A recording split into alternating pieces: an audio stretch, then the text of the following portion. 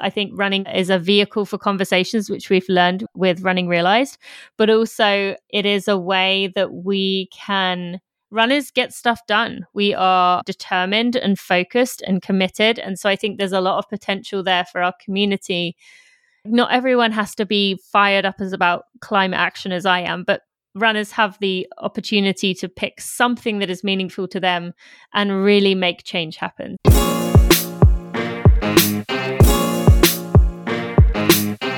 Hey, what's up, everybody? It's John here. Thanks for tuning in to another episode of Fueling the Pursuit, presented by UCAN. The voice you just heard was that of Tina Muir, former elite marathoner and host of the Running for Real and Running Realized podcasts. Today's episode with Tina was special for a few reasons. One, Tina has become a very important voice in the running community. So we feel very lucky to spend time with her to chat about her journey as a runner and how the sport fits into her life today. And two, I'm having this conversation solo. My co-host Brian Green couldn't join us because he's in another time zone over in Sendai, Japan. And today's chat with Tina took place at what would be 1 a.m. for Brian. Don't worry, Brian. I got this, man. I think a lot of runners would really appreciate the conversation I had with Tina. Lessons and tips seem to just roll off the top of her head as she speaks about her running experiences. Our exploration of the meaning of running in her life today and the role goals can play in your own running are what stand out for me from our chat. There are plenty of opportunities for you to get to know Tina as a mother, a runner, and activist through her 2 podcast shows, Running for Real and Running Realized. In this one-on-one conversation, I really hope you'll discover something meaningful that helps you to enjoy your running just a little bit more. And if you're running the New York City Marathon, look out for Tina. She'll be there running the race too. Now, before we get into this episode with Tina, I want to take a moment to introduce UCAN and this podcast to our newest listeners. UCAN is a go-to nutrition product of choice for so many elite athletes. But even UCAN knows that true success is about so much more than how you fuel your body. It's also about how you fuel your passions, your motivation, and your mindset. And that's why this podcast will take you inside the minds of Olympians, elite athletes, coaches, and trainers to better understand what drives them to constantly push to achieve new personal bests. We're honored and excited to take you on this journey, and we hope we can give you a little more fuel as you work towards optimizing your own performances, both in sport and in life. Now, on to the episode with Tina.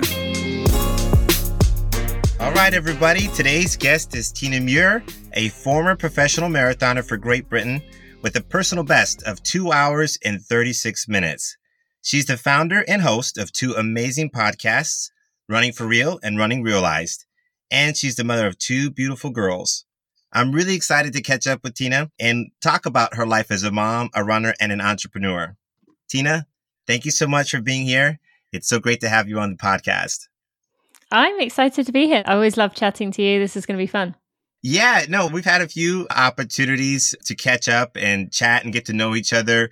I get to be the one asking a lot of questions. I'm on my own today. Usually I'm doing this with my partner in crime, Brian Green, but we're doing it at a different hour than usual. So he's fast asleep right now and counting on me to have some fun and have a great conversation with you. But we just love you, Tina. And I just feel like you have so much to share. You're doing so much as a content creator. And I'm really excited to dive into what running means to you and what you're doing as far as creating content around the sport of running.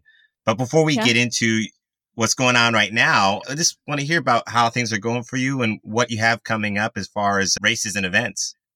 Yeah, my running has, much like you, taken a bit of a different turn in recent years, and I am enjoying that and liking the fact that running still can be a major part of my life and recognize that without running, there really wouldn't be a career or a lot of things. My life would look very different. But at the same time, I can have things tied to running without it being my own journey, future performance being the focus here. So while I do have races coming up, I am doing the New York City Marathon at the beginning of November and then a 50K, my first 50K 2 weeks later, which, by the way, I was at the beginning or going into this, I've been like, oh, how am I going to recover with the New York Marathon and then 2 weeks or 13 days?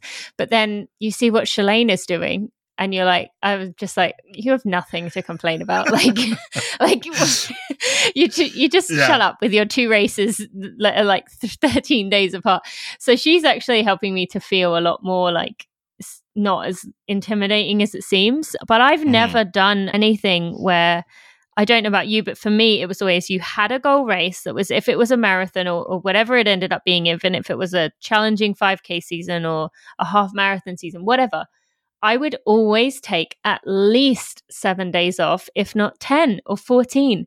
And so the idea for me continuing is so strange. So I'm really excited to see how I handle that. And then going into 2022, I'm following on this thing of wanting to have fun and challenge myself in new ways. But yeah, have it be push myself and do the best that I can. But right now, most of my running is done at 5 a.m, not really affecting anyone, so that I can be done before my husband have to leave for work and my daughters are up.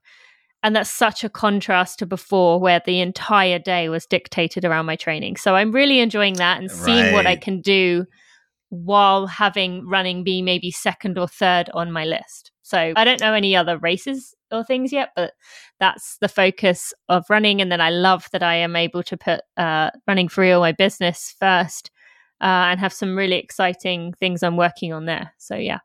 I love that. I think that I'm a little bit jealous of, as I haven't figured it out yet, is embracing, and it's been years, so it's been a very long transition for me, but embracing being not an elite runner. I don't want to say recreational runner as if that's a bad thing, because it's a great thing. I love the idea of being a recreational runner, but I'm not exactly doing a lot of running like I'd like to be. So figuring out that schedule, balancing out with family. I consider myself more of an entrepreneur. I work 100% for myself. So I have clients. I do a lot of freelancing. I do the podcasting. I do a lot of other things, and I enjoy what I do, but I do realize that I'm not prioritizing the running. And so it's really cool to hear how you've been able to not only prioritize it, but still incorporate it into your life. And it is a big part of your life in terms of what you're doing now as a content creator, just so that people have a little bit of perspective on how good of a runner you really are. Can you talk a little bit about your past as a professional runner? Yeah, it's really, and I'm sure you feel the same way. It's a bit strange to talk about being an elite or professional runner from the before times with the shoes. And when I look at my times that I ran now, when I look at the amount of people who have run faster than that, it is a boatload of people. But at the time, there weren't that many, because the shoes have made a huge difference and changed the whole scene. And even in terms of, I mentioned about doing the 2 races, the recovery aspect, like I'm not planning on running in the super shoes. And I'm well aware that by doing that, I am giving up on some of my recovery that other people will have. But that said, yes, I came over to the US in 2007 to go to university here in America. I went to a school in Michigan and just ended up staying here, going on to do an MBA, and then was chasing a professional career at the same time. I represented Great Britain and Northern Ireland in the World Half Marathon Championships and then the European Championships in 2016. And so those were really the pinnacle, the thing I'd been working for 14 years since I first really started taking running seriously. And then, you mentioned at the beginning, 2:36 was my marathon PR, and I ran 1:13 and a half and 33 minutes in the 10K and just over 16 minutes in the 5K. So I don't feel like I ever hit my potential in any of those things. I felt like I did enough to where I could potentially never go back there and be quite proud of myself. And so, running was a major focus. I wasn't competing for a win at Boston or anything, but for me, I was doing the best that I could until I reached a point of burnout, and then I stepped away. And as you are, now I'm trying to navigate life without being at the very front, but maybe somewhere still near the front where, to everyday runners, what you're able to do is still very impressive. So I'm wrestling with that. Yeah. When people ask me about my running, for me, the further I get away from when I was running at that level, the less I think of the performances that I had and the accomplishments that I had. I find that looking back at my running career and thinking about the importance of running, and this is what I'm excited to dive into with you, it means more to me the people that I met, the experiences that I had, more so than the performances that I had or the times that I ran. I don't know if that makes sense or not, but it just doesn't mean what it used to when I was doing it and doing it at that level like you were. And I don't have as much regret as I thought I would or had initially in terms of I didn't actually compete at the games, even though I qualified for a team. I didn't accomplish a lot of the goals that I had. And I think when you run at the elite level, I think you become a little bit crazy obsessed about the goals. And so when it doesn't happen, it's very devastating at the time. And it almost seems like you're never going to recover from it. Mentally, that's how I felt. But now I have young runners that talk to me all the time and I find myself telling them, I just want you to have fun. I just want you to enjoy the journey because you're going to look back at all this stuff, no matter what you accomplish, no matter whatever your goals are. And I hope you achieve them. But even if you do, over time, it's not going to mean as much as the experiences that you have while you're pursuing that. So that's where I go with it now for myself, but also what I try to give younger runners. I don't know if that's something that you find yourself sharing with a lot of runners when they do say, wow, that was amazing. I wish I could do that. What kind of response do you have when people bring it up? Yeah, I get a lot of high school and college girls reaching out to me and saying things very similar, like, I have this big race coming this weekend and I really have to do well because if I don't do well, then this will happen. And then what am I going to do? My foot is bothering me, but I don't know what to do because I really have to run this race because my team is counting on me. And I'm like, let's take a deep breath. Yeah. Because I know this feels like it is the biggest thing. And without it, you won't get a scholarship, or without it, your team is not going to win the championship or whatever it is. But I promise you, you are only stressing yourself out for stress sake. And so, I have a lot of when people say, what should I do? I'm like, your only goal is to enjoy exactly what you say, enjoy the experience. And I think I put myself in the category with most recreational runners now, can also get tangled up in that too. I don't think this is just at the higher level.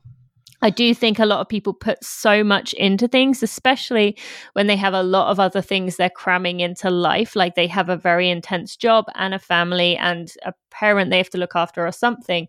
And the running is the one thing they feel is their own. And so they really put a lot on it because they know I get one race that I can go for a year. And so I do think it goes across to those people too, that they also need to recognize, as COVID taught us, 1 year, 2020 of no races, it was okay. Yes, we missed races. Yeah. Yes, we missed experience, but we were okay. It wasn't the end of the world. I just hope going forward we can keep that lesson with us, that we don't have to all barrel back into races just because we feel like it's important that's what everyone else is doing.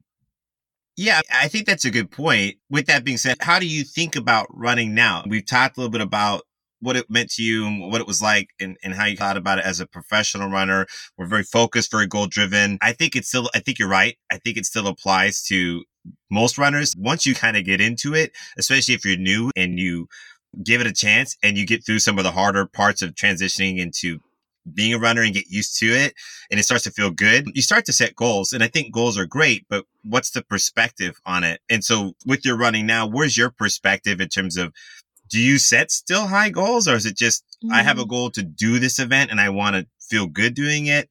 What's the approach for you now?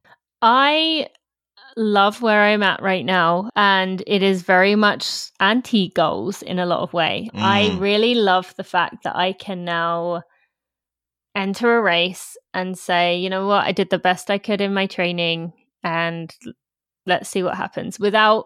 I felt like before every run, I was overthinking it. If it was a recovery day after a hard day, I'd be like, oh, I feel so bad. Oh, I feel so bad. Oh, I'm so tired. Oh, I'm so tired. I just want this to be done. Oh, I'm just so exhausted. Oh, I've got 4 miles left. That was the kind of thing. Or even if it was a hard day, I would think, oh, I've got 15 miles to run today. I have to nail this. I have to get this right. or lots of I have tos. And now I know it sounds cliche, and I know a lot of people, I used to get annoyed when people would say, switch your perspective to I get to run.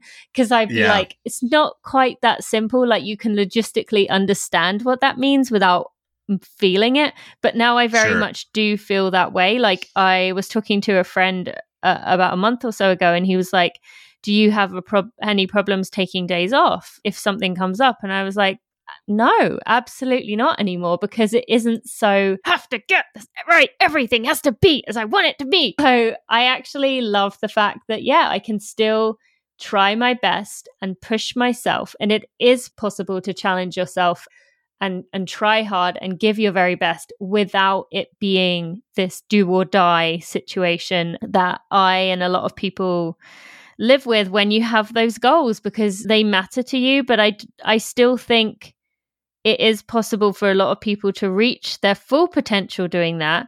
But at least for someone like me who's maybe done the high goal, high stress thing, I also think you can still run maybe a little bit slower, but be much happier. And the sacrifice of those few minutes slower is well worth the peace of mind that you get by just being able to run as you want and doing what you want. So I'm very much in that stage right now.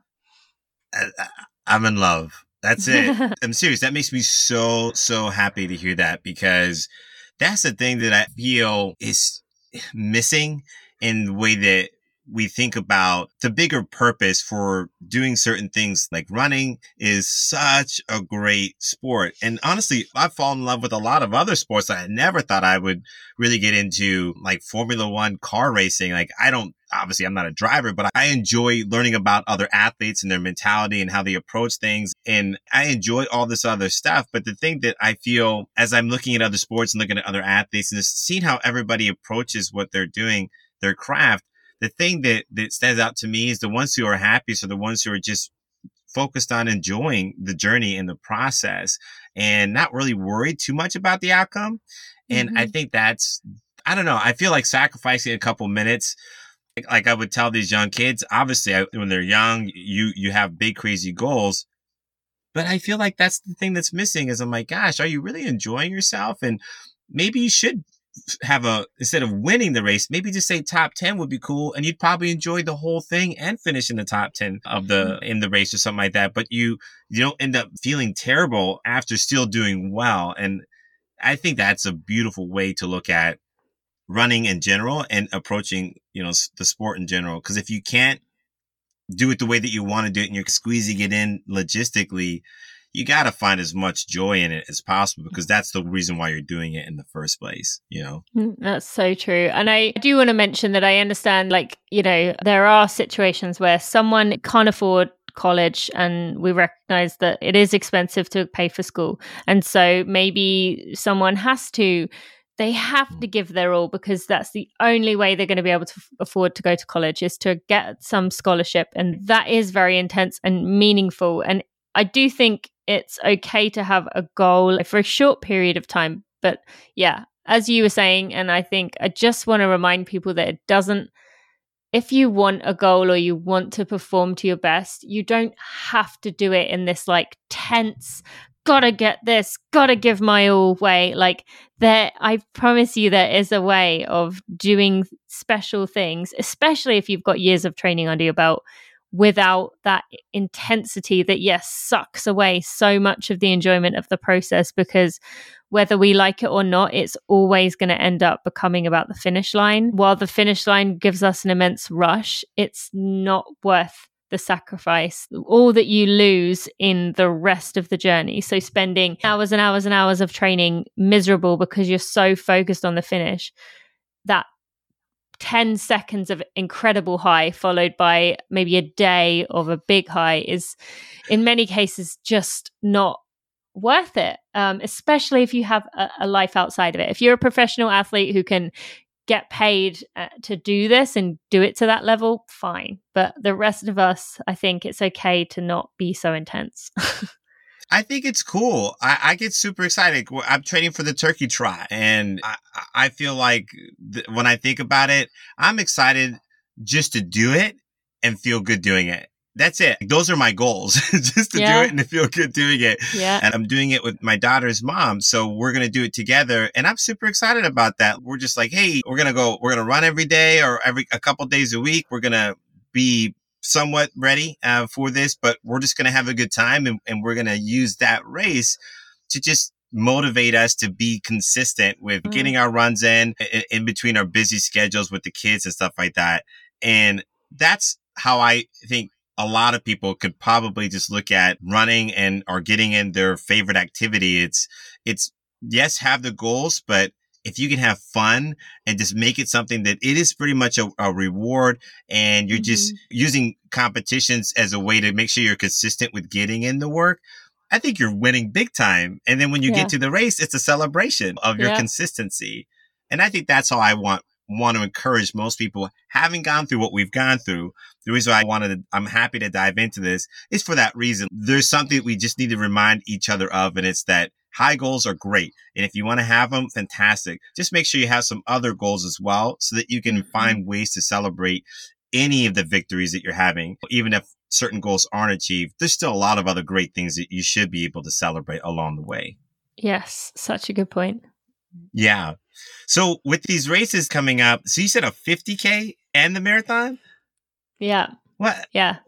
Okay, so why those longer distances? What's fascinating you about that? The 50K was something I said I wanted to do this year. I wanted to do a 50K. So that's actually the goal, or the primary race, I should say. That's the one that I wanted to do the most, was to complete a 50K. And the one I selected was this Golden Gate Classic in Marin County in the Bay Area. And it was the first place I had run, where it was 2019. I remember doing a run out there, and I was like, oh, I totally get what trail runners are talking about. The rest of my years, I had been too scared to go on a trail for the usual thing of rolling my ankle. And I also was like, those crazy trail runners, what is wrong with them? Like, why do they do this to themselves? They're just nuts. It's not that special. But then on that run, I just was like, oh, I get it. And so to do it there was kind of special, because I wanted to do it where I first, like, that dawned on me what they appreciate about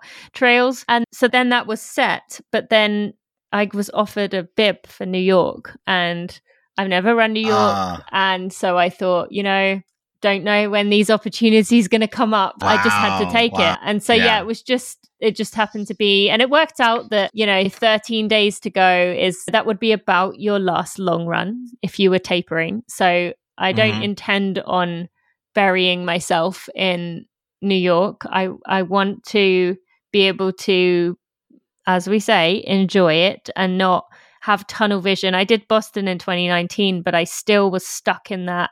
Even though I wasn't in shape to run anywhere close to a PR, I couldn't get out of that thing that I had to cross the line, like, on my hands and knees.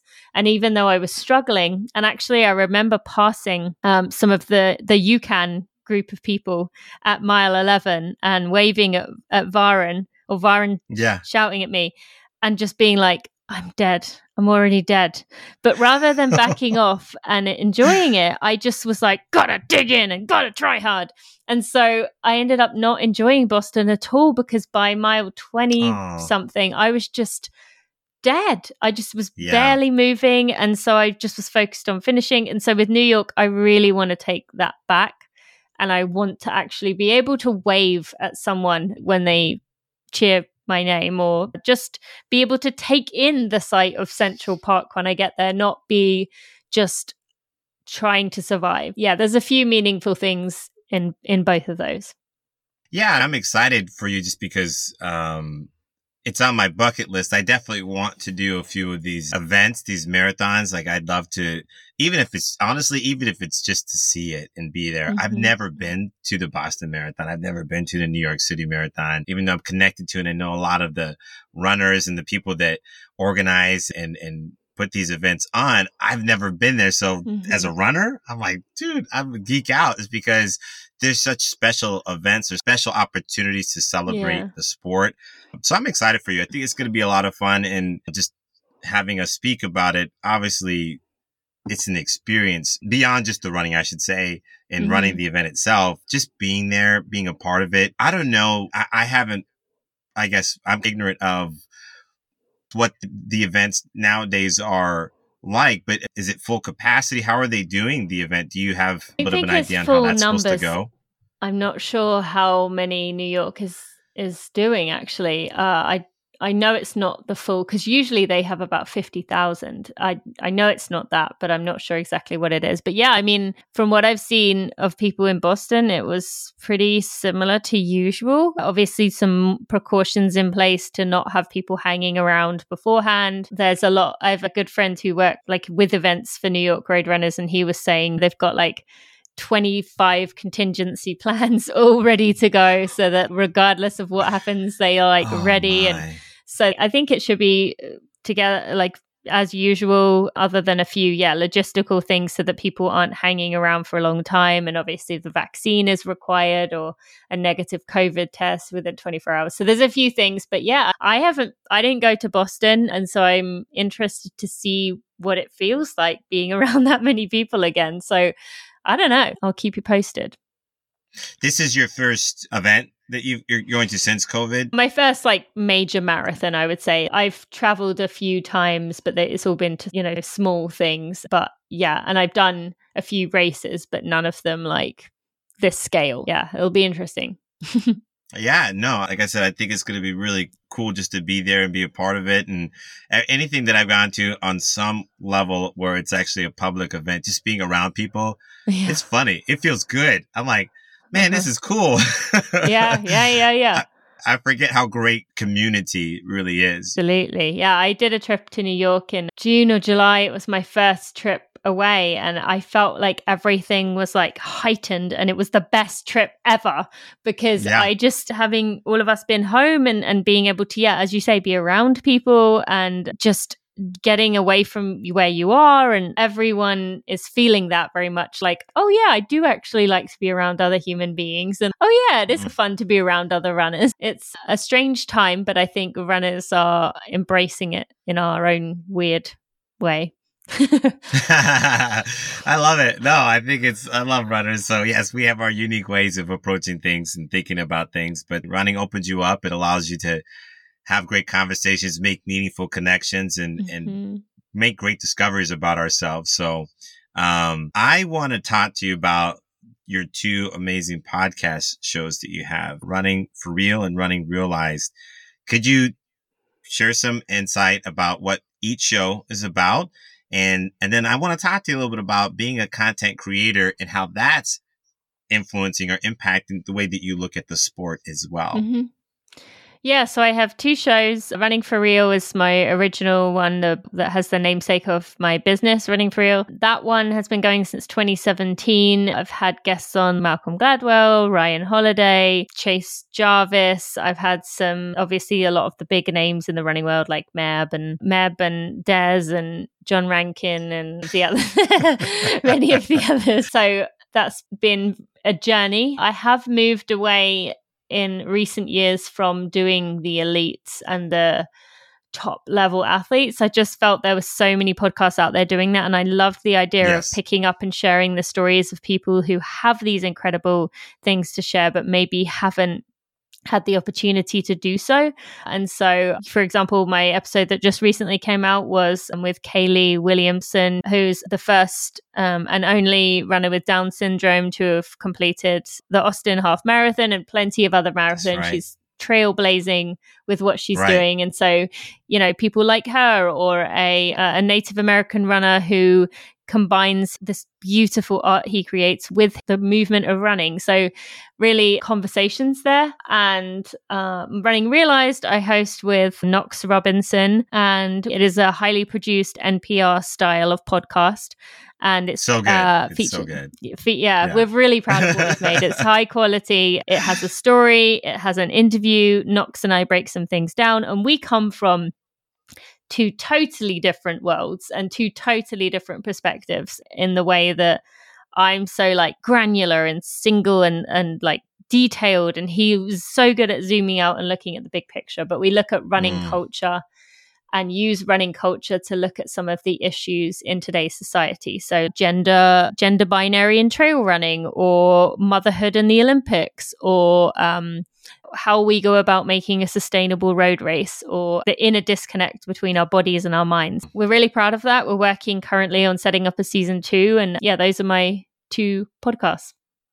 What does it mean to you as a runner having these conversations? Like, how is it impacting the way that you're looking at the sport and honestly running even just for yourself?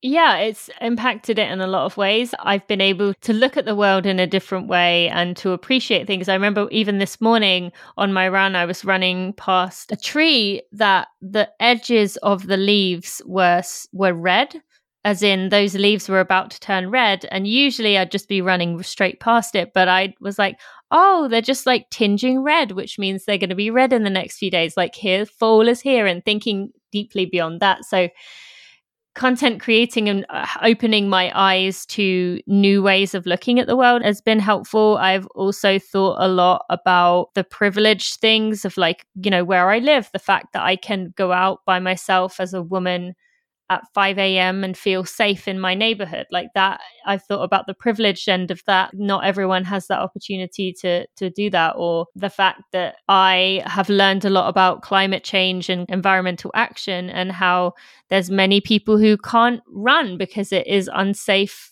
air quality wise. And so I think a lot with gratitude because of getting to hear other people, but it also mostly, I would say, has just opened my eyes to these connections with people who have the most incredible stories, who have become some of my closest friends, and people like you who I can easily talk to and just make me feel whole, right?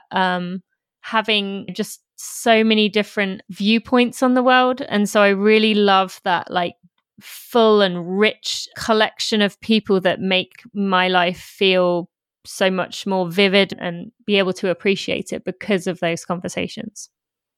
Do you think that with the sport of running and then your background in it and then the podcasts themselves, being able to use running and sport almost as a bridge to have those harder, more meaningful conversations around social issues, do you think that the running is the thing that makes that possible?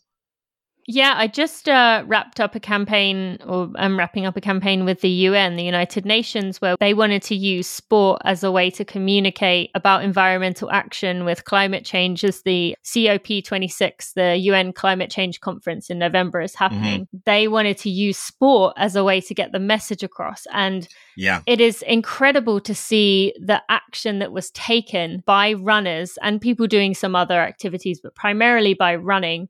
I think they said that the amount of running that was done was to Mars and back in terms of the miles run during that campaign. And so I love thinking that, yes, I think running is a vehicle for conversations, which we've learned with Running Realized, but also it is a way that runners get stuff done. We are determined and focused and committed. And so I think there's a lot of potential there for our community.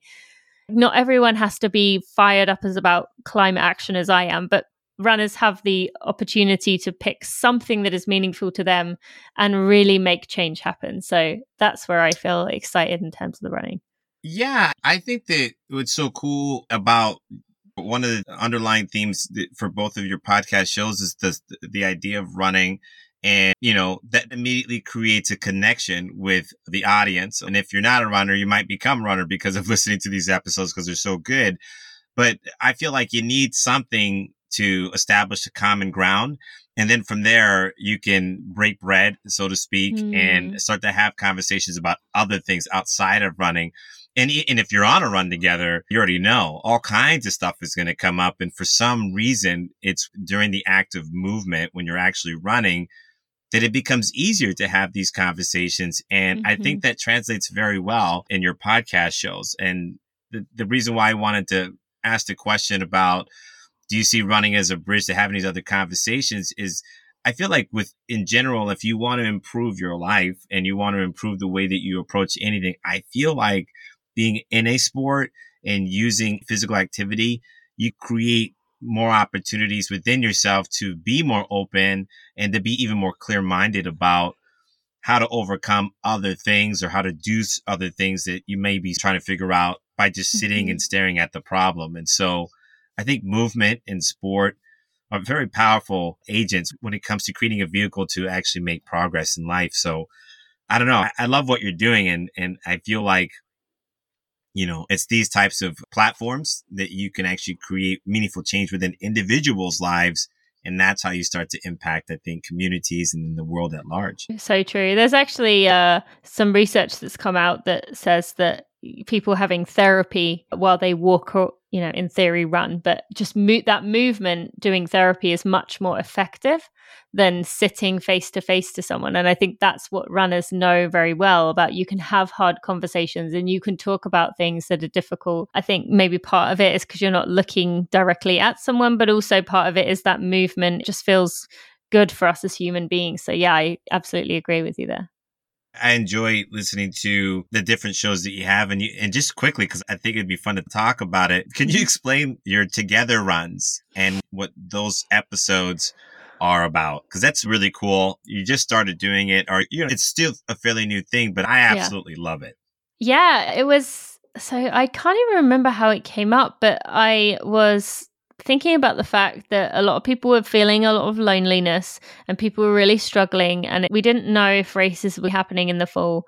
And I thought people like to communicate with me, and people often say to me like, oh, I wish I could go on a run with you. And so I thought, what I had been given this mic for a campaign I was working on that was like a handheld that clicked into your phone. And I thought, what if I take my phone and I just run with it? And so I tested it out, and first I did running along this quiet path, and people just loved it.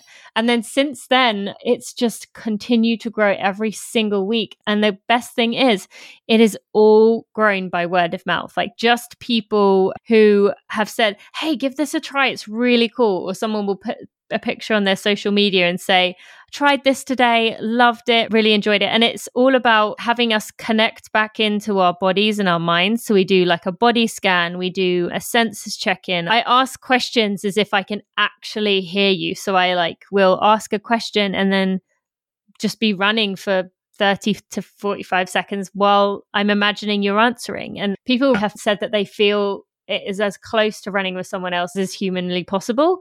And yeah, I feel like it's something special, but it's been really good to see how much it's meant to people during this time where we are feeling quite lonely and isolated. So yeah, people can check it out. It's on the Running for Real stream, and I'd love to hear any new people who are joining.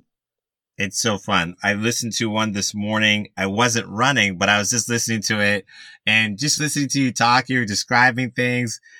I mean, I just thought it was so cool. And honestly, I did feel like I was running with you. And so I felt like it was a very nice treat this morning. So, well, I want to hear what you think when you do run with it. But yes, I appreciate that it works either way. No, I'll leave some comments on your Instagram channel because you do post when you publish new episodes, and I'll share my feedback so that others can hear about my experience with it as well. But just listening to it and knowing you and hearing your voice, you have the voice for it. That is for sure. I just felt like it was very soothing, and it was so cool to hear you running and hear you outside and then you describing what you're seeing. I felt like I was in that world with you. Yeah. And that's cool. That's what you want to do. You want to get lost in your run and you want to be one with the movement. Yeah. You should try and do the one of them. I kept hearing owls. And so I'd be like, oh, did you hear that? Did you hear that? I think that was an owl. And then it would go quiet because I'd be near the owl and I'd be like, oh, I'm going to turn around because I really want to hear that owl again. And so I was like, but it's the kind of thing that makes you laugh because, someone could be doing that and it's not so polished as with everything else. So you'd probably get a kick out of that one. No, I love it. I will be listening. Those kinds of podcasts when you're out running, I feel like just the way that my mind works, I think I would really love it. So I encourage everybody to definitely check that out as well. So we have a couple minutes left. There's a few more things I wanted to touch on. You have 2 girls and you talk about motherhood. You talk about being a woman and what it's like to be a female runner.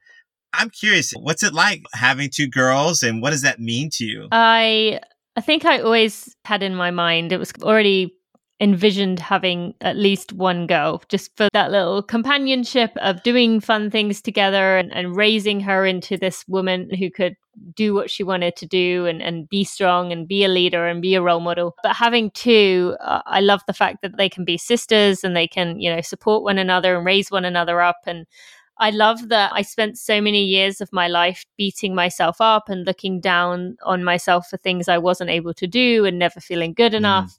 And I love that I essentially get a chance to see, I don't want to say the word experiment, but an opportunity to see what happens if you do really try and raise girls and show girls that they can do things through your actions, but also through just the words that you use, not saying to them, you can have this dessert if you eat all your dinner, but saying to them like, oh, should we go get ice cream? Because it's a fun thing to do, like on a random opportunity. I'm a little bit nervous to see what they do end up like as adults, but I'm also really enjoying the fact that I have a way of hopefully showing these girls that there is a place for them and that they can be a part of the change that I believe is possible in this world. I have a little girl too, and just for their sake, the hope is that as parents, you want to leave the world better than it is right now, so that when they inherit it, they actually do have something to work with. I don't want it to be as messy as it is right now, and obviously there's just so much that could be improved.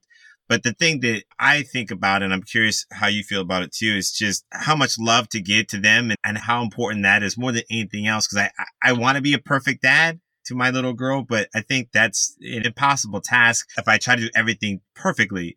I said, so the only thing I can think of is just trying to be a really good example, being intentional with my words, always apologizing if I do get frustrated and I yell a little bit, and I'm like, I don't get overly animated, but I'm so sensitive that I'm like, oh no, I raised my voice, and I'm like apologizing, but I'm open with her. I love to just be real with her. And I don't know if that's the same thing for you, but I feel like parents are a little bit more cognizant about how we were raised and how we want to raise our kids. And I think that is the experiment, is let's do it in the way that seems counterintuitive and see how that goes. Give them a chance to really be who they are.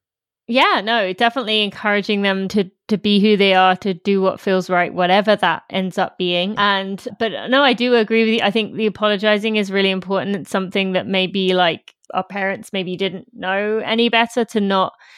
There was a lot of hiding, and I want to shield you from this, and I want to just tidy up after you so you don't have to do this. But one thing I find really difficult but so important is, like you said, messing up. Like my kids have a way of, let's say I drop a glass on the floor and I'll say, oh no, I did that. And when they keep going, why did you drop that glass on the floor?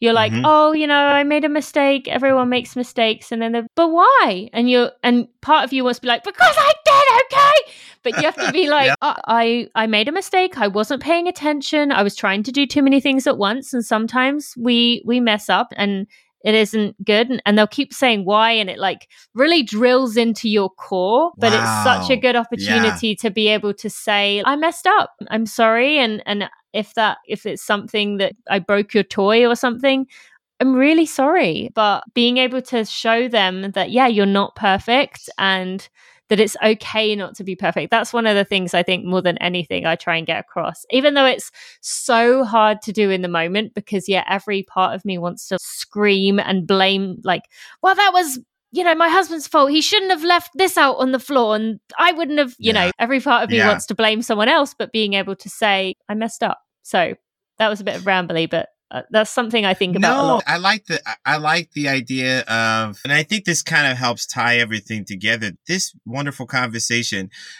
The whole thing is, on the surface, things will look one way. And when you think about goals, when you think about why you're doing something, when you're trying to do something, I love it. Your girls are asking you this really hard question, and they ask you multiple times until you get to the heart of the matter and the heart of what matters most. And I think that applies to just about everything. Like, why are you doing the podcasting? Why did you get into running? Why do you run now? What are the girls teaching you? And it's all about getting to the things that matter and not trying to be perfect. And we have aspirations. We have goals. We try to do all this stuff. But at the end of the day, The thing that I love about you and why you're such a great guest and why we wanted to have you on is that I think in your example is you're showing how to transition from one thing to another very well, holding on to your passions, translating those passions into things that are impacting others in a positive way and in turn impacting you. And then having the opportunity to impart that wisdom to your daughters, who in turn, obviously, our kids are our greatest teachers, I believe. And we're going to learn the biggest, the most important lessons, I think, from our partners and from our children. And I can't imagine how awesome it is to have two little girls and to be a mom, because it's different to being a dad, but to be a mom and to actually say, okay, yes, I do get this second chance to do things the way that I really believe could be really impactful. And so I think it's beautiful. I'm glad that you have two little girls, and I'm excited to continue to get to know you and see how they turn out. And do you think they'll be runners like you? Do you want them to get into the sport of running? What do you think? It's funny you ask, because last weekend I drove to this local race that was in town. My daughter wanted to do this 1 mile fun run they had. It was a Halloween one. She's obsessed with Halloween stuff, loves everything about Halloween.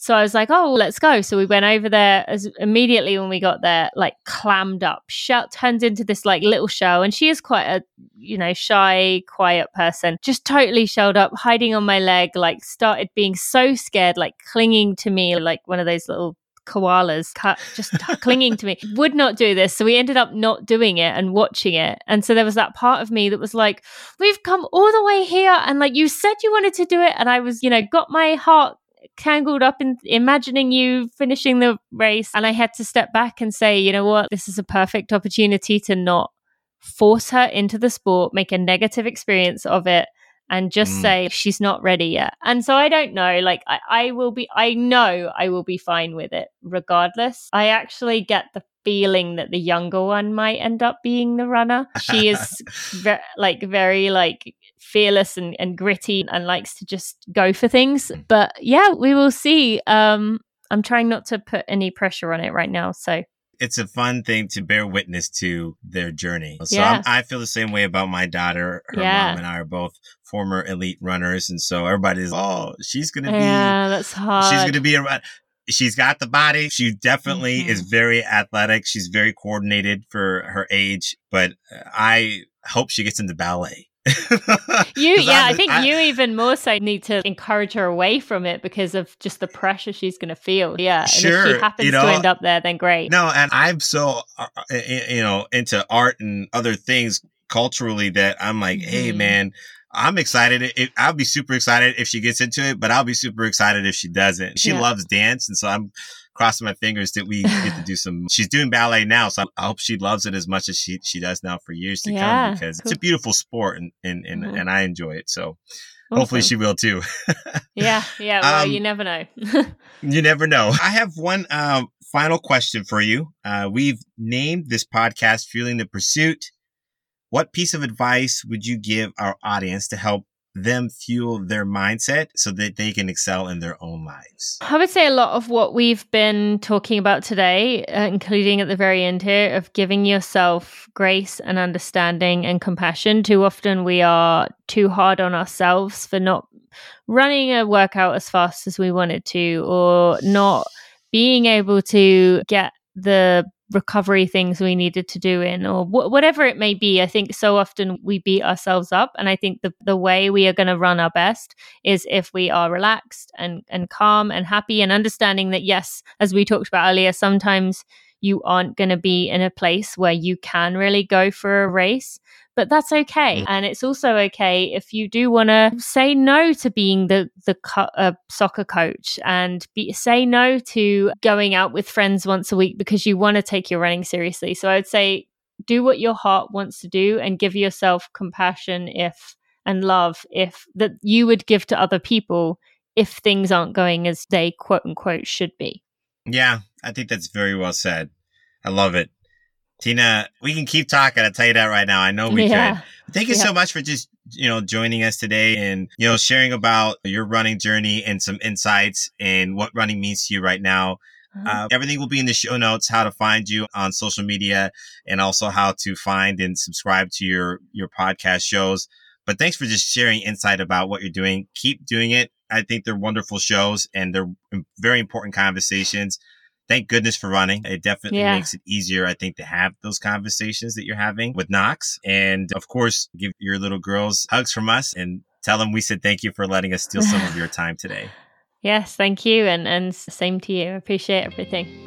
Thank you so much, Tina. Thanks for listening to this episode of Fueling the Pursuit presented by UCAN.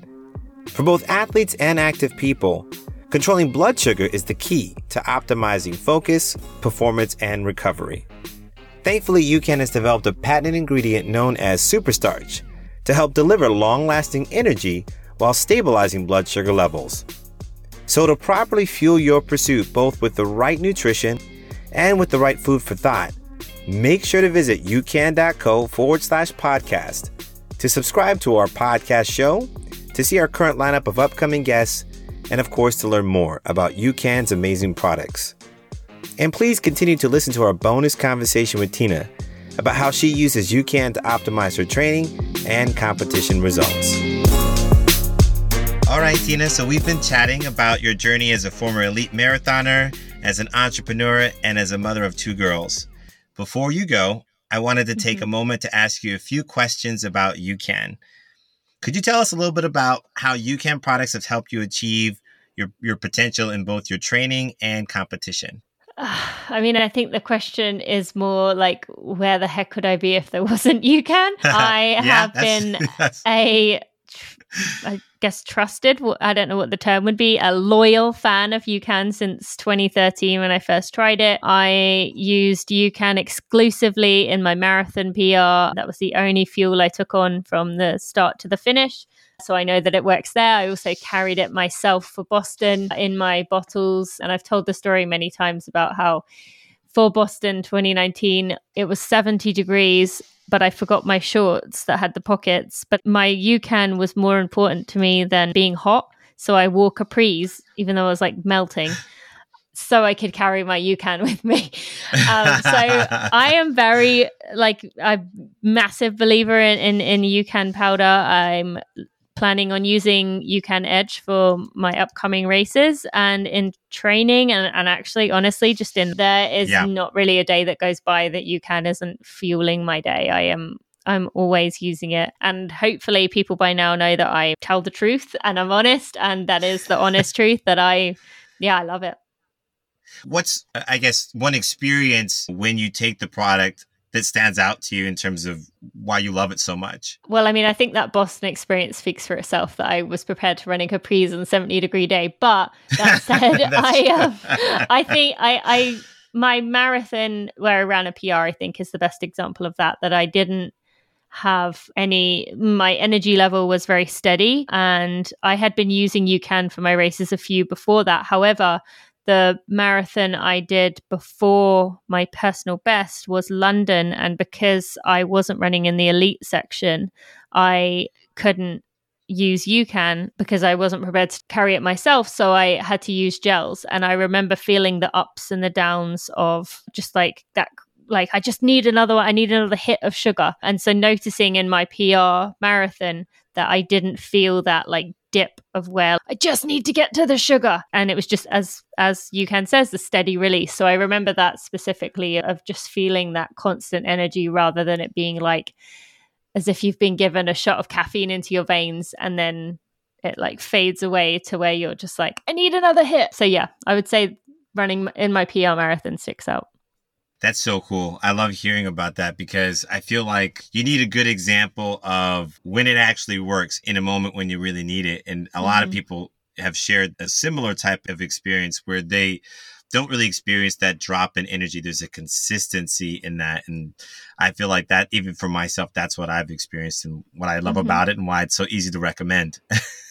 I have one more story actually that's quite funny. Last year during the pandemic, or just before actually, I remember running to the gym because my gym wasn't very far away. So I got up, went out the door, grabbed a UCAN bar, was eating it while I ran to the gym, and my stomach was fine. And I thought, you know what? If you can eat a bar while moving and your stomach is good with that, then you can't really get much better than that, because there's very few things I think you could eat while running along the road that wouldn't upset you. Yeah, that comes to mind. It's funny you answered the other question I was going to ask you. I was going to say, what would you tell somebody if they've never tried it, how to incorporate it into their routine? Any time, anywhere. Pretty much. I would probably say that the best thing to do is to try it before a run. Get the powder, mix it in, or a bar. Have that before a run and just notice. Obviously, ideally, you don't want to be eating like Mexican burrito for lunch and then having your UCAN 2 hours later and then trying to go for a run, because that's probably UCAN's not going to be able to fix any problems from that lunch. But giving yourself a fair chance, I would say, just trying out before a run, and you will see the difference. And then you can start trying it in your runs as well. I couldn't agree more. Last question for you. Do you have a favorite product, or do you just love them all? And if you do have a favorite product, which one is it and why? The chocolate peanut butter bars are definitely my favorite. I am really liking the new strawberry banana edge. I will be using that in my races. And I love the cookies and cream recovery protein powder. So I could say all of the above, but yeah. Awesome.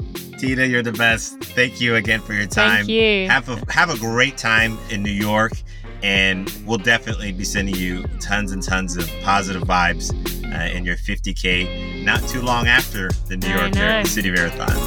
Yes, thanks so much.